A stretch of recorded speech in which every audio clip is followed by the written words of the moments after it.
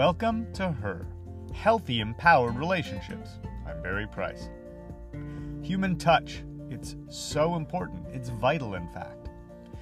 I've done episodes on touch before, but I really want to focus this time on the quality of touch, the way that we are touched, and also because we are currently going through something where some people are more isolated, how you can fill your need for human touch when there isn't the availability of social connection. Now, if you are able to get out and about, a lot of these suggestions will still be very, very strong and wonderful for you to build a relationship that is healthy and empowered with yourself.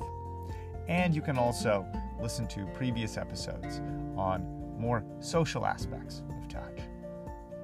But it's absolutely true that we emotionally and hormonally really need nurturing touch. This begins very early with babies. Studies showed that babies had adverse health effects, some even dying if they were untouched as newborns for long enough. So we have this instinctive, hardwired need for touch. But the way that we are touched is just as important. Think about the difference between the way you grab a phone to take a business call in the middle of a stressful workday compared to the way you might delicately pick up a beautiful rose to give it a sniff. The difference and quality in our touch means a lot. The difference between somebody slapping another person and someone caressing their cheek is a complete difference in what the meaning is that we get from it emotionally, as well as obviously the feeling. So today, we're going to talk a little bit about how you can top up your need for human touch. If you are around people that you can have additional platonic touch with, that's wonderful. Increase the number of hugs you're giving friends and family members, and make sure that you don't just give hugs, but you receive them. Pay attention to whether you're breathing and opening your heart and letting in the feeling of them and the sensation physically of them hugging you back and giving you that hug.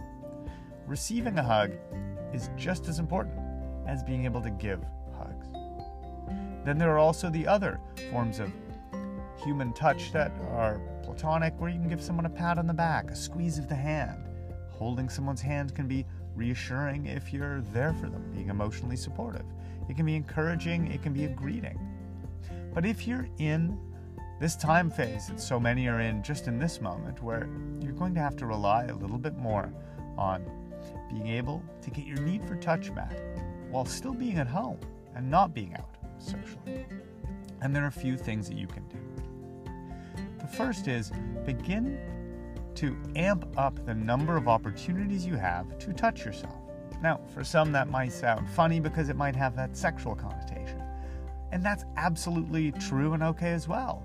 It may be that you need to spend more time having physical and sexual intimacy with yourself if you don't have a partner at home with you. But in addition to that, and even when you're doing that, pay attention to the quality of touch. There's a difference between touching ourselves in a way that is matter-of-fact, workmanlike, just trying to get something done or over with, like brushing your hair quickly, right? Or jumping in the shower, just quickly washing yourself in a way that's rushed or harsh. It is a time right now to be nurturing, and that starts with the intention we're holding emotionally as we do that thing. What are you thinking about? Where is your focus? Right? If your focus is already on needing to get on to the next thing, then you're not going to feel the presence and attention and nurturance that even your touching your own body can give you. If you apply a moisturizing lotion to your skin in a way that is slow and attentive, and you're holding a sense of love in your mind or your heart, it will feel different. If you're telling yourself, I love and care for myself, you can try it today. Try thinking the thought, I've just got to get this over with, and think about the next thing you have to do.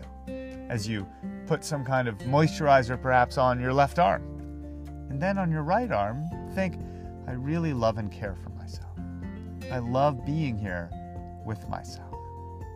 And notice the difference if you truly focus on that and truly give yourself over 100% to feeling each of those. You're going to feel the difference in how you are touched and how you feel about that touch.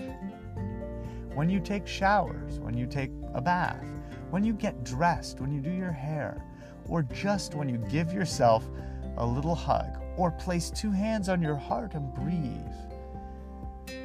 All of those moments of physical self-nurturance and self-connection matter. All of the things that you do with your own body right now, add a little bit more affection and a little bit more intentional, conscious touch. Self-massage, stretching, doing things that are self-care for the body. Even things that are as simple as hygiene, like taking care of clipping the things that need to be clipped and doing things like that, can be done in a loving way. Can be done in a way that feels like I'm taking care of myself. Our need for human touch has a lot to do with our social need, but it also starts with how we touch and care for ourselves.